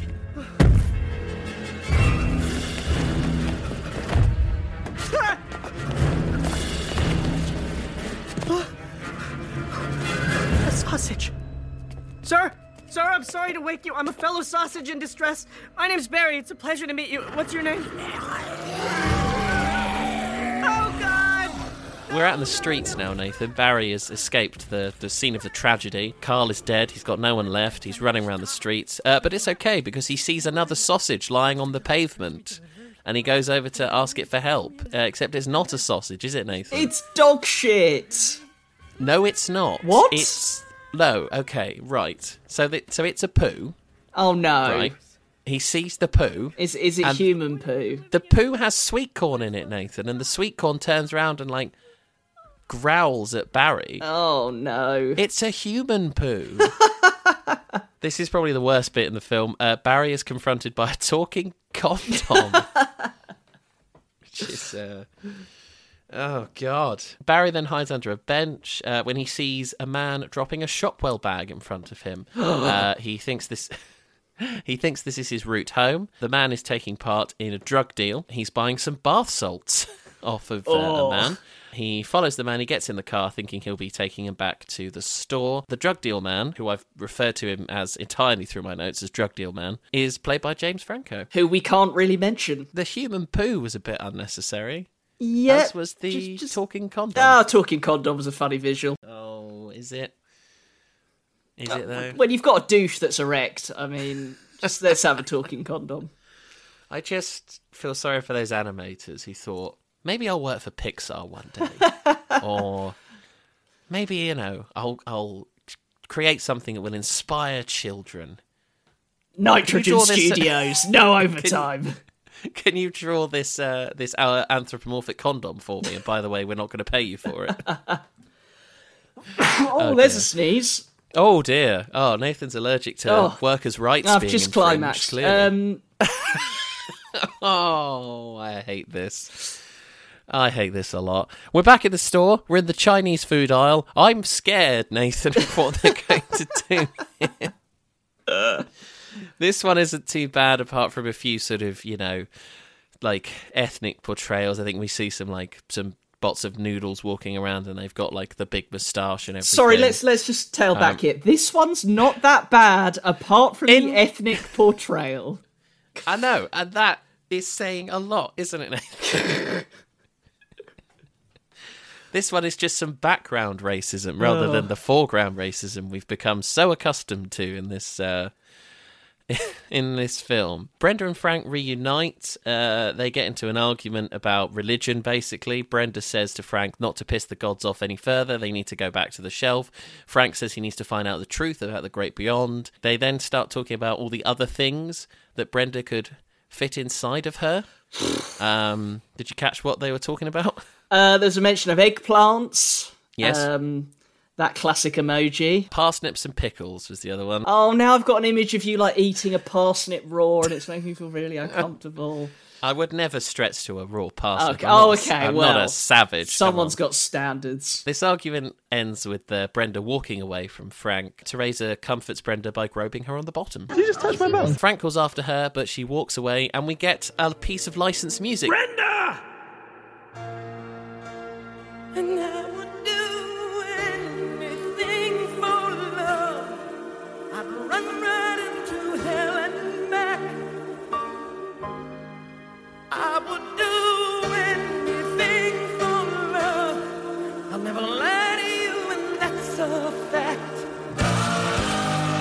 Funny gag. Fair play. A meatloaf. Oh, now I'm saying it, it's not that funny. A Meatloaf sings I Would Do Anything for Love by Meatloaf. Yeah. It's funny in the sense that it's a joke I would make because I saw this coming as soon as the music fair started. play. This whole film is full of jokes that, like... It's like a sort of Year 11 drama review. Yes. It's like, oh, I've just had this funny food joke we could do. Oh, I've just had this funny food joke we can do. Let's have Meatloaf sing Meatloaf. Let's have a talking condom. I once did a Year 11 drama piece on it was a British realist play called Billy Liar, and we somehow managed to get Michael Jackson and In the Navy by the Village People in this drama piece. A discussion for another day. This film could have done a bit of In the Navy, I think. That might have turned it around. We're back with Drug Deal Man. He injects the bath salts into himself as Little Green Bag from Reservoir Dogs starts playing. And then he starts to see Barry moving around. So basically, when this man takes bath salts, it stops whatever was inhibiting him from seeing the food move around and talk. So he can understand Barry now. He can hear him. He can see him move. What do you think of that plot device, Nathan? This bath salts thing, right? Okay. Is this an actual drug, or am I... Oh, yeah. Oh, okay, I'm totally out the loop. Don't get addicted, kids. Be like Republican Nath. And find your wife and child and your white picket fence. Anyway, this was okay. It was a good way to get the interaction between humans and food going. Did you think it was a bit kind of stilted? No, Stilton? I think... Wait. Stop it. Sorry. I thought, it's pretty fitting for the theme. It's, if there's going to be a way of getting the human and the food to talk to each other, it's probably going to be through doing some kind of illegal drug. So, it's fine for what it is, I think. It becomes very surreal when this high guy starts talking to all the food. There's loads of half-eaten food around his apartment because he's a slob. There's like pizza slices and half-eaten sandwiches. It's kind of like the scene in Toy Story where the toys all come to life and they berate Sid, and Sid's like, I'll never be nasty to a toy ever again, and the drug deal man just goes, I'll never eat food again. Maybe that was a reference. I think it was, yeah. I think it was. It was very funny. I thought that line was quite funny. There's also a bit where we cut to some toilet paper. Hey, a traumatized Lou Roll. He was not in a good way, was he? Which is pretty standard. The drug deal man also says he will wipe his ass with a stick. Are the sticks alive? I don't know. I'm not going to get into the physics of this film. There's always a douche. The drug deal man agrees to take Barry back to the store, but then he flops over the table and is passed out from the drugs. Oh dear. We're back in the store. We are in Tastes of India, and once again, I am scared. At least there was no Jai-Ho. I was very worried. Or that one that gets played at village halls that people call the light bulb song, because they do a dance where they think they're screwing in a light bulb. I ashamedly know exactly what you're talking about. I think most of Britain knows. Just degrading the entire genre of Bhangra music too. Someone came up to me once and was like, "Oh, it's the light bulb song," and I was like, "Oh, oh no, get me a G&T, get me out." Was of this here. the same event where those girls came up to you and were like, "Thunderbolt and lightning"? No, secret discotheque. Oh, that was it. That low. No. Secret discotheque. No, this was a corporate event for a company I didn't work for, but my friend did, so I went. Was it Nitrogen Studio? It was not. No. I think we can make fun of them because I don't think they exist anymore. It was a pharmaceutical company, so I don't want the cool hand of the law coming down on me. The Bagel and Lavash have a quote-unquote nice moment. They talk about both knowing hummus. Is this the hummus Hamas joke that Borat did? Oh, God, I didn't even think of that. Oh, dear. I just took it to mean like hummus is prevalent in both cuisines. So it's like a crossover, but now you've said that. Can we get to the end? Oh, I'm already at the end, Nathan. Teresa's talking to Brenda about Frank. They talk more about their urges.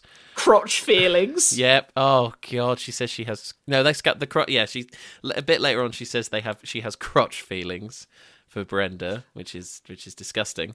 They go back that they are not that they're same sex. That's not the disgusting part. The crotch feelings is the disgusting part.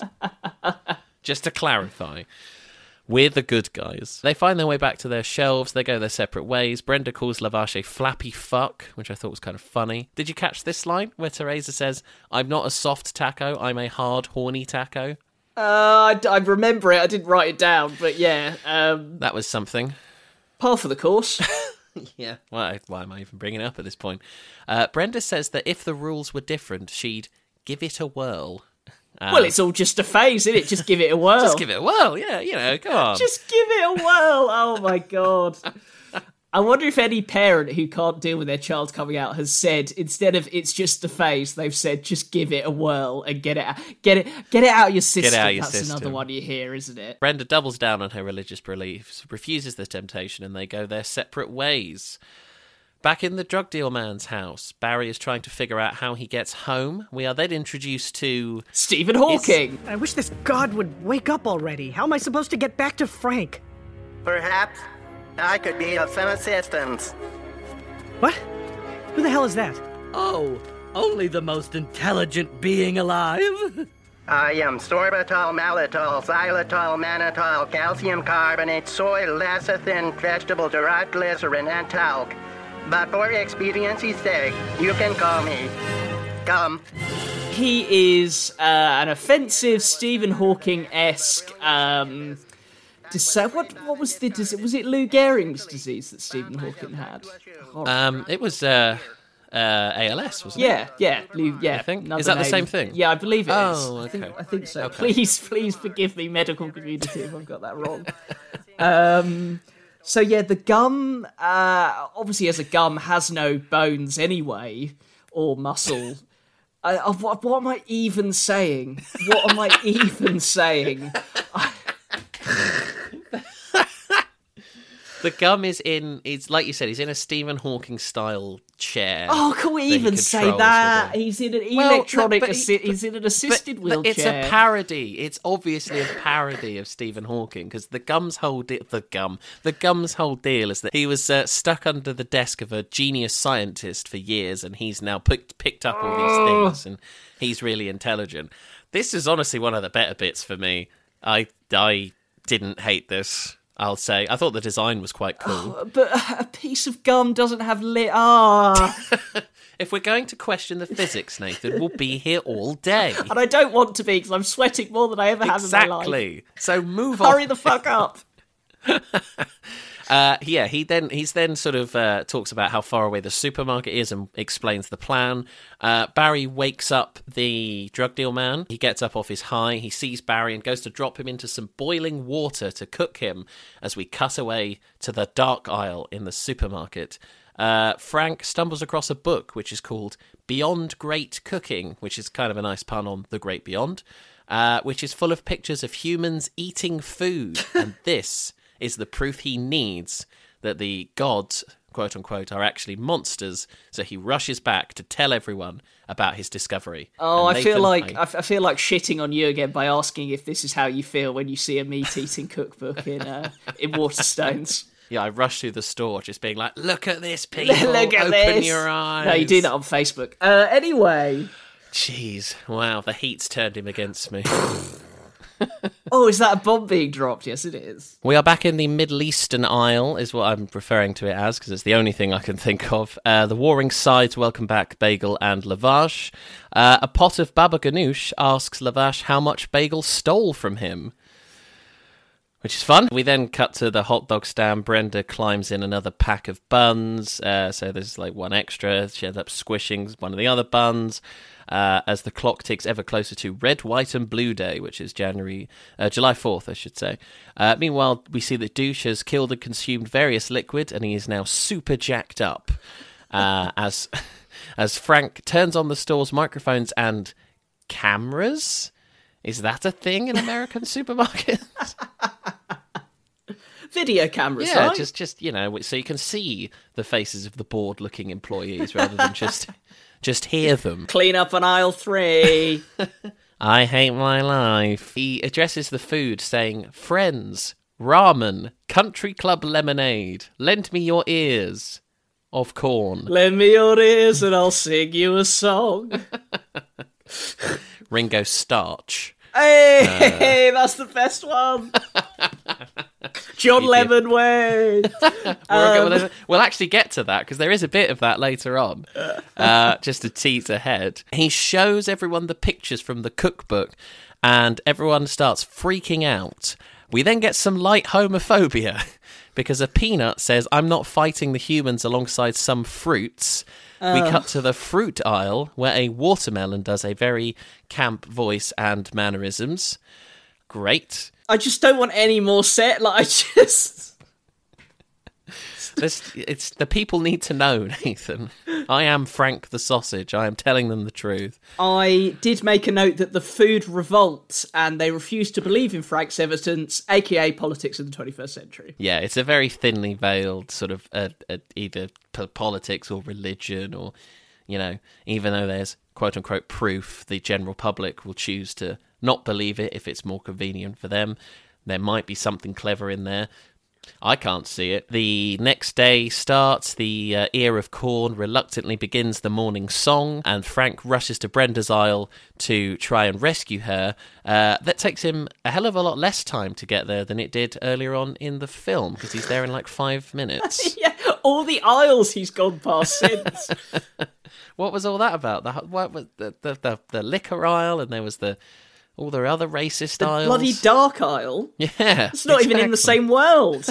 I don't even know where that is in the supermarket.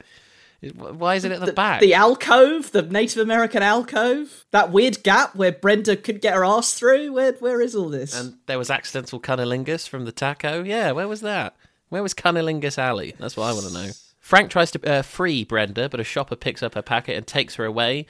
Frank then loses her in the crowd. He ends up on top of the shelves looking for her, but he can't see her. He's despondent. He is heartbroken. And then, Nathan, he hears a voice. Who is it? Who makes his big return? I don't know. I don't know, Jeff. I don't know. I'm honestly totally lost at this point. Oh, what? Oh, no. Barry. Hey, oh. There we go. Barry tells Frank that the gods can be killed because the stoner killed himself with a boiling water and an axe combo. Do we need to elaborate that on a bit more? No, we don't. No. Can I just say, right, so Barry says, the gods can be killed. He, pulls part of the ceiling away, like the aircon, and the drug deal man's severed head falls down. Yeah. Good visual. It was like, I had to stop the film at this point and just be like, what the fuck just happened? Yeah, it must have been weird for you feeling compassionate about human death compared to animal death. You are on one today. Oh, it's so fun. No, Jacob does care about human death as well. I don't want people to be beheaded. Oh, that's it. What a great baseline. That's it. I can get through a day without beheading anyone. Barry's talking to Frank. He does this whole spiel about he can't, be angry at people for not believing him. He has to inspire them, give them hope. Bit of a weird tonal shift from the decapitation, but fine. Frank finds Brenda's cart, and Barry, Gum, and the other half-eaten foods try and help him.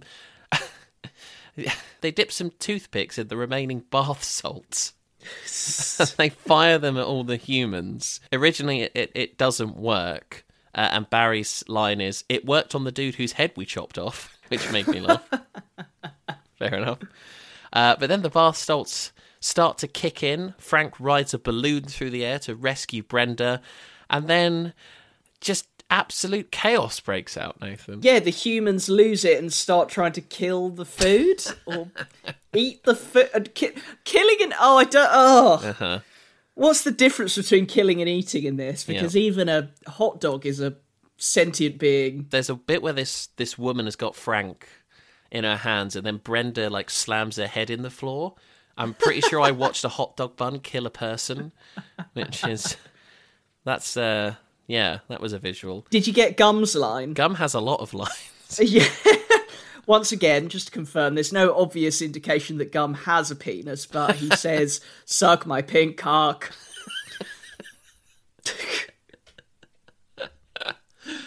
Wow. Yeah. Truly inspiring words. Oh, there's a good bit where some peppermints and cola join forces to kill a fat guy. Yeah, that was good. Good. This was a visual. Yeah, that was logical. That was real world. Well, not real world, but you know what I mean. Real world. It was. Oh, it's just clever. Like I wanted more of that and less, terroristic lavashes. The benchmark is so low. There's this big battle between the humans and food. There's a bit where Teresa calls to Sergeant Pepper, who is a red pepper dressed up like the Beatles. We then get some more light homophobia, because all the fruit from earlier start advancing on a man whilst dancing to Wake Me Up Before You Go Go by Wham. Oh, I'm laughing. It's bad. In the midst of all this sort of food-human war, Darren the Dark Lord is back. He runs towards the counters and he pulls a revolver out of a drawer because this film is set in America. Do we want to talk about what happens next, Nathan? For the second time this year on Bad Things, there is a sodomy fucking thing. What was the first one? Was it Beazle? It was fucking Beazle. Okay, right. Well, if Beazle doesn't win, worst character. Oh, I seriously. Don't know. There's a lot in this film that's going to rival that, I think. So, yeah. Yes. A human being doesn't use a douche to sodomize him because as an anthropomorphic... I can't even say it. An anthropomorphic douche... The douche sodomizes the Dark Lord. Yeah, he climbs inside his pants, he goes up his arse, and he starts pulling on his balls to control him like a sort of horrible ratatouille. He then starts shooting the food. There's this big fight. Frank and douche end up face to face. There's a hilarious moment where Frank is hanging out of Darren's trousers, where he looks like his willy. He's getting wanked off. Yep. Yeah, Darren's trying to pull him away, so it looks like he's wanking him off. There's a line from Douche where he goes, "I relish that you finally mustered up the courage to catch up with me." We cut to some relish, mustard and ketchup, and Douche goes, "Yeah, that's right, shut your mouth." Which I thought was a nice way to cap off the running gag of the food puns. Douche then takes a bite out of Frank. So many questions now. He's biting the Dark Lord's dick, is what you're saying. Well, haven't we all? Gum tries to save Frank. The Dark Lord shoots him. He then regrows himself like the T-1000 in Terminator 2. Kind of cool. That's the best bit of the film. That was great. I loved that. Barry constructs a propane-powered garbage cart and launches it at the Dark Lord. Frank falls through the air but gets rescued by Brenda and Teresa. Lavash lights a match and the propane ignites. The cart flies through the glass door, blows up in midair, killing Douche and the Dark Lord, all whilst looking like a 4th of July firework. And have you ever read the famous Roald Dahl novel, The Dark Lord and the Great Glass Elevator? Because that's kind of the vibe I got. Bits of the Dark Lord fall from the sky, including his eyeball. A tampon steps in some blood. I totally missed that, and I'm very grateful that that's the case. Yep. The bodies of the dead humans are stuffed in all the freezers. The battle is won. The day is ended. The food are free from the human oppression. And how do they celebrate? And what do you do after battle? You have an orgy, of course. It's your thing. Kiss it, Frank. Kiss me there. Oh yeah, Frank. That's it. Oh yeah, it's dinner time. Yeah, I'm actually over here jerking off with these fellas. Once you go taco, you never go back. Where do we start? Well, the sausage and the bun fuck, which is not that surprising. And then it's just decided in another Brand Baldwin-esque moment from this film that the bagel and the lavash are now a couple because the only way to solve the Israeli-Palestinian conflict is to screw, which I think actually might be a fair socio-political tactic to go down if nothing else has worked. Give it a whirl. Taco performs oral sex on, oh my god, I've forgotten her name. Brenda, is it? Is that right? Yeah, that's right. As the others wank off as they're watching it. Did you catch the line here? What was the line? Once you go taco, you never go backo. Oh, There's another bit where Barry meets up with the squashed bun from earlier in the film, and they get together, which kind of implies that people with disabilities can only get with other people with disabilities. People with chodes can only... that registered disability of having a chode. Oh, no. Yeah, that's a really poor message to send. Like, that really got me for some reason, in light of all the other bollocks. This whole thing goes on for about 5 minutes, I'd say. Yeah. It's very extended. It ruins the Isley Brothers' It's Your Thing for me, because that's the soundtrack. What a banger. I'm never listening to that again. I can't tell you. I really can't. Yeah, the orgy needs to be seen to be believed, folks. Like, it's almost a feat in just how graphic they managed to get with all this stuff. NC-17. Yeah, it's like... I can't describe it. It's indescribable. Well, I think we did a pretty good job, I think you carried that segment, Nathan. Thank you for that. Where does that rank in sort of, I don't know, weirdest, grossest, worst scenes in films for you? I still don't think, because it doesn't involve actual humans, I think some of the stuff in movie 43 really takes the biscuit. Someone's poop just going on a car windscreen. And, oh, God. Who was that? Chris Pratt, God. That was Chris Beazle. Pratt. I know Beazle's not a human being, but just the most annoying little shit I've ever seen. And just as you're like, oh, it's finally over, we get the shittiest, most obvious meta gag to finish this fucking film. Hello there, little sausage. You and your friends have accomplished the impossible, and for that, I give you mad props. But now that you have shattered one truth, it is time for you to learn that we are not real. Booga, booga, booga. So, Firewater, once again, I'm so sorry to the Native American community, learns that the whole thing is just a film when he's tripping with gum. He says we're all something called cartoons as the actual actors, appear in fire. They all go through a dimension into the real world. Is it I mean, if it had been 4D and they actually appeared, then that'd been cool, but... They came out of our TVs. Oh, 4D orgy scene, bring it on. Oh, no. I do not need to see a radish receiving oral sex in real time. Yeah, they all walk through this portal that Gum has built to the real world, and that's the end of the film. What the fuck? What? I did not. You said obvious, but I did not see that coming. Like, I thought it just... but when it's introduced, you're like, oh, okay, whatever. Okay, yeah, fair enough. But, like, I thought it just ended with the orgy, and then you get this weird meta bollocks where it's like, what? I mean, after everything else we've been through, you might as well. Might as well. Why the fuck not at this point? But good Lord, we did it, Nathan. We survived. Oh. Bloody hell. I don't even know Can we where do to the reception start. so I can open my window? Okay, yeah, so... Do you want to just give your brief summary of the film? It's a piece of shit, is my brief summary.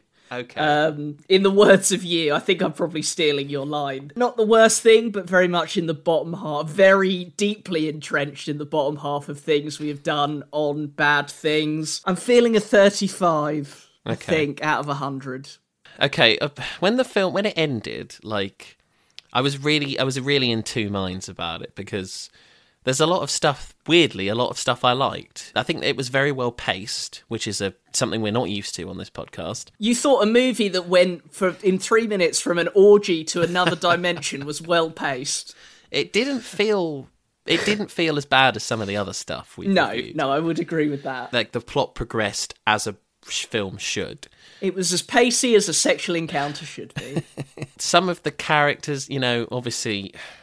The horrible stereotypical depictions were terrible, but there were some elements of the characters that were quite well defined. I thought, Brenda's whole religious thing was quite well defined. I want to say that there is something to this concept, but I don't think there is. It's food. I think there could have been, but maybe. we'll get to the reviews, but a lot of them praised the whole religious, theological subtext. And I was like, really? That was so heavy-handed. Like, it was really obvious, and it wasn't clever. And there was, the toilet humour, the swearing, everything just being taken way too far for no reason other than to piss someone off is not for me. Like, okay, I can understand that maybe that's where some people get their kicks, but it's not for me.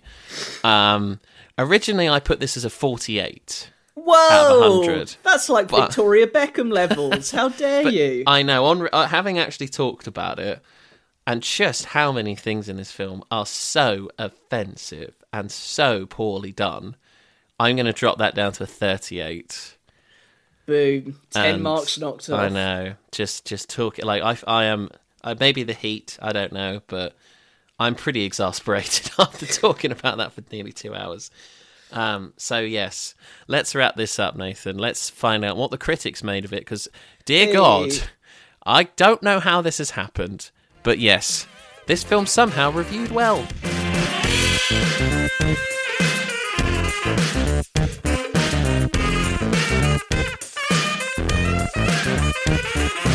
Rotten Tomatoes, 234 reviews. I emphasise that every time.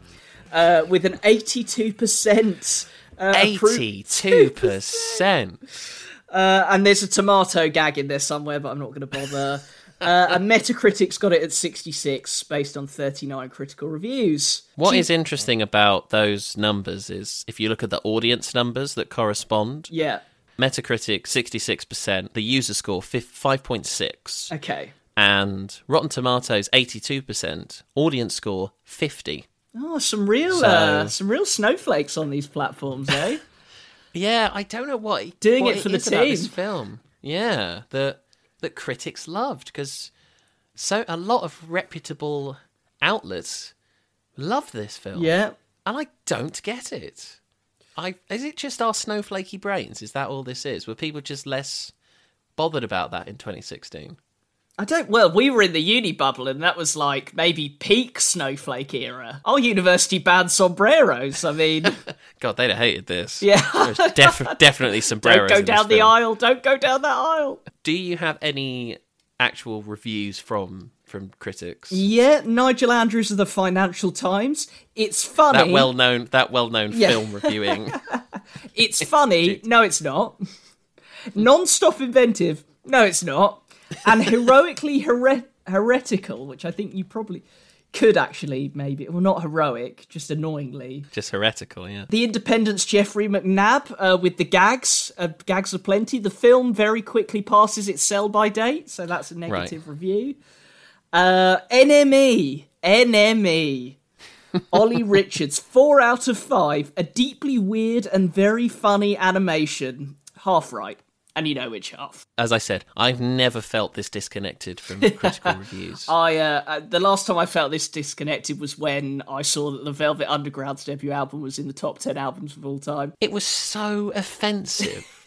I do not understand how you can give this anything like a good rating, because it's cheap stereotypes, it's toilet humour, it's actors pretending to be different races than they actually are. It's just not good.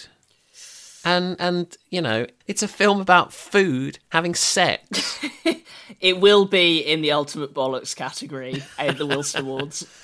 Agreed. Yeah. I would like to just bring back something, Nathan, if you don't mind, because there is a link on this film's Wikipedia page to one of my favourite Wikipedia pages, which is List of films with the most uses of the word fuck. Hey! And this film is on that list, so I'm bringing it back, people. Hey. The fuck count has returned for Sausage Party.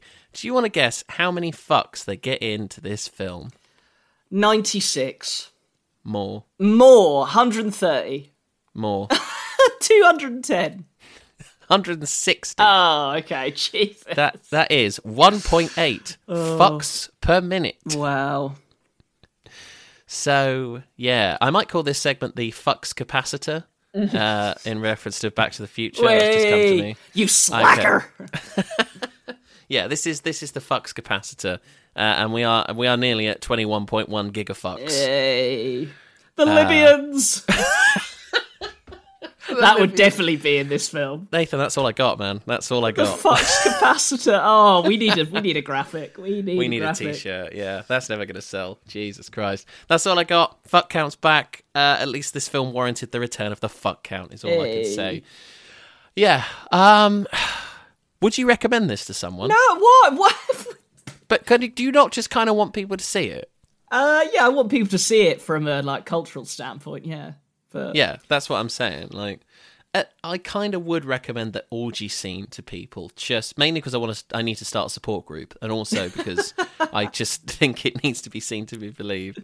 This has not changed my opinion on Seth Rogen at all. I'm still not a fan, and if this is the way he continues to make his movies, then I'm not going to be a fan. I'm sorry, not my thing. It's just not my thing. Sorry. Am I sorry? I'm probably not sorry. What are we doing next? You really want to get this finished. So that's it. Thanks, everyone. I'm going to faint. Sausage Party is done. It's in the books. It was bad. But if you have seen the film, if you've seen the orgy scene, let us know. We'll do the socials at the end. But, Nathan, we need to crack on with the next episode 19. 19!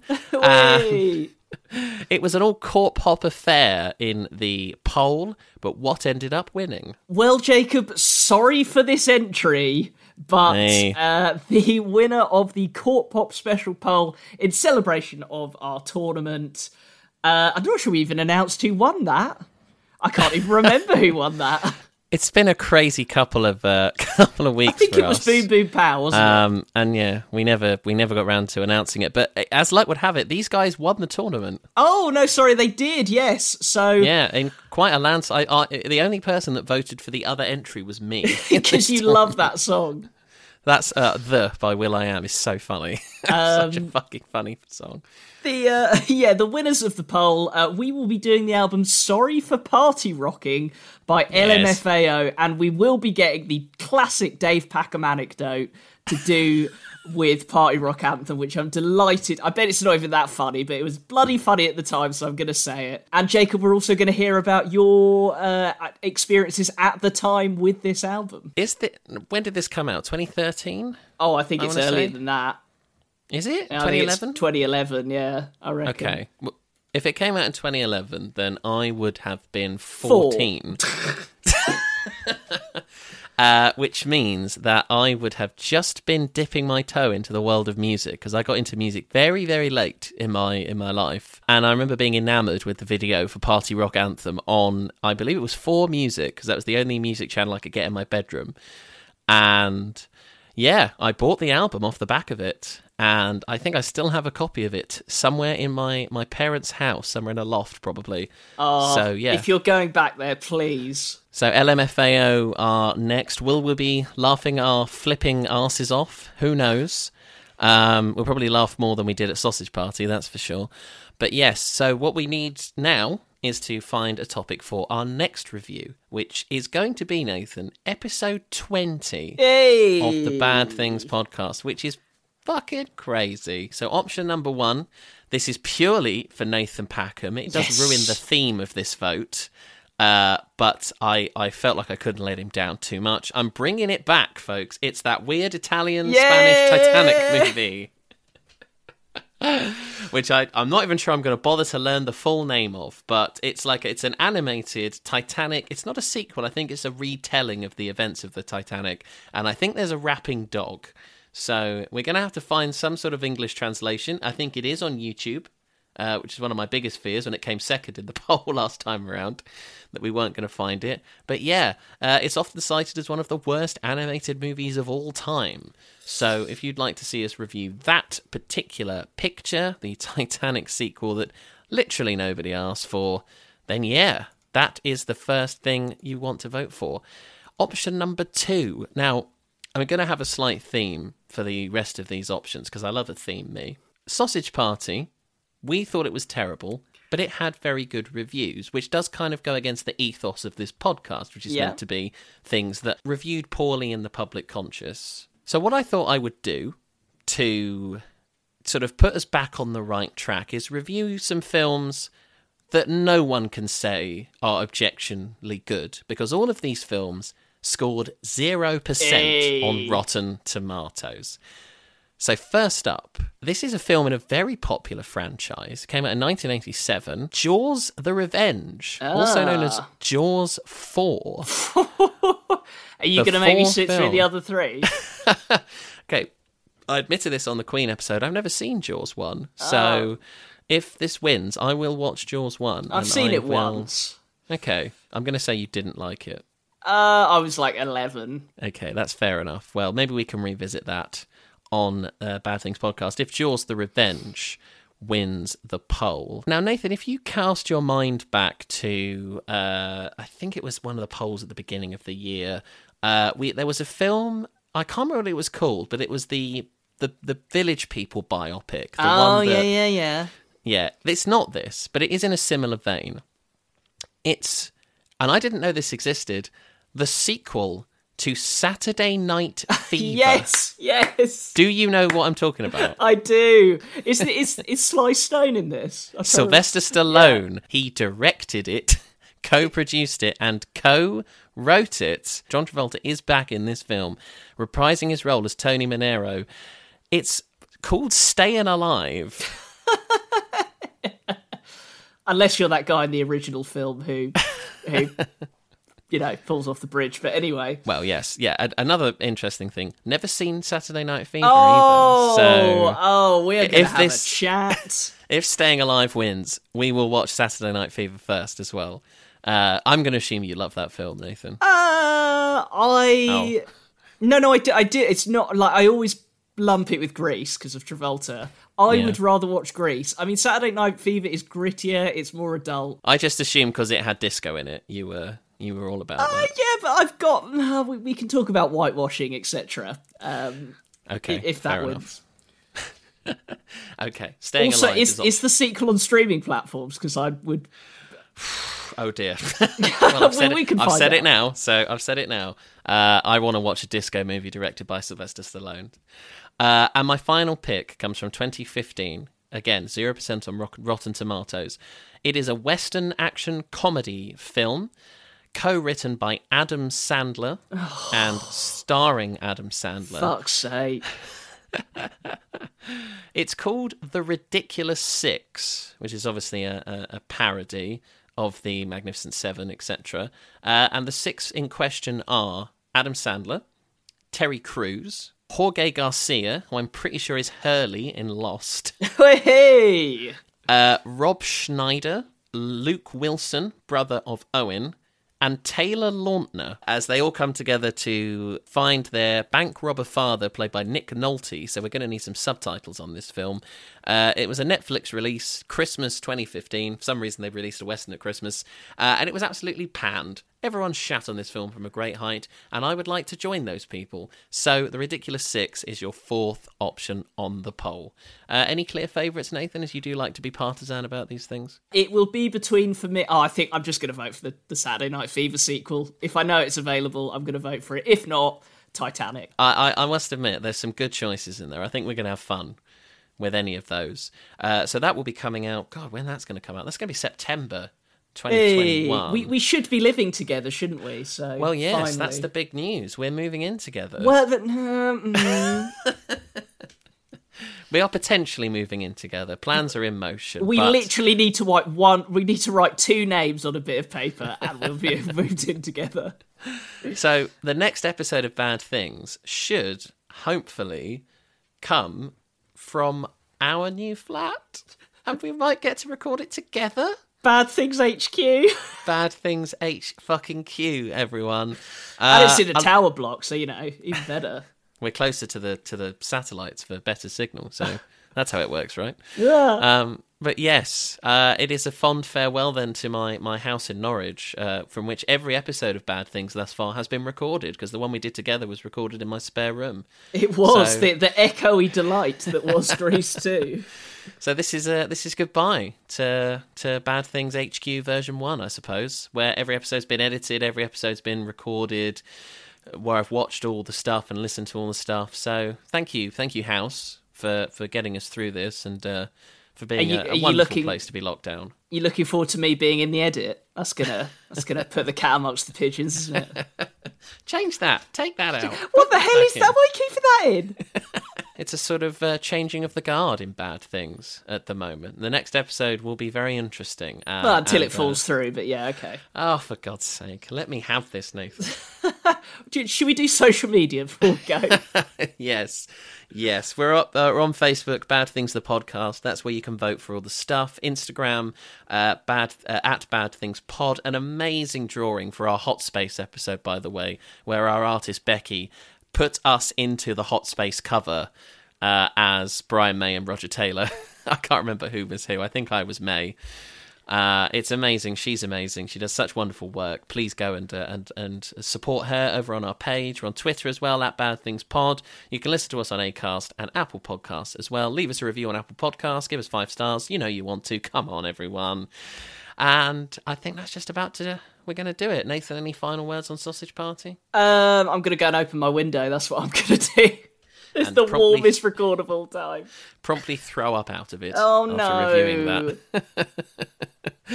Well, thank you so much for enduring through this incredibly heated episode in more ways than one. We'll see you next time for LMFAO. But until then, it's goodbye from Nathan Packham. Farewell, and it's goodbye from Mr. J.S. What the fuck? It's very warm. Nathan's going to lie down in an ice bath. We'll see you for LMFAO. Take care, everyone. Goodbye, and for God's sake, stay away from the Mexican food aisle. You are not going to like what you see.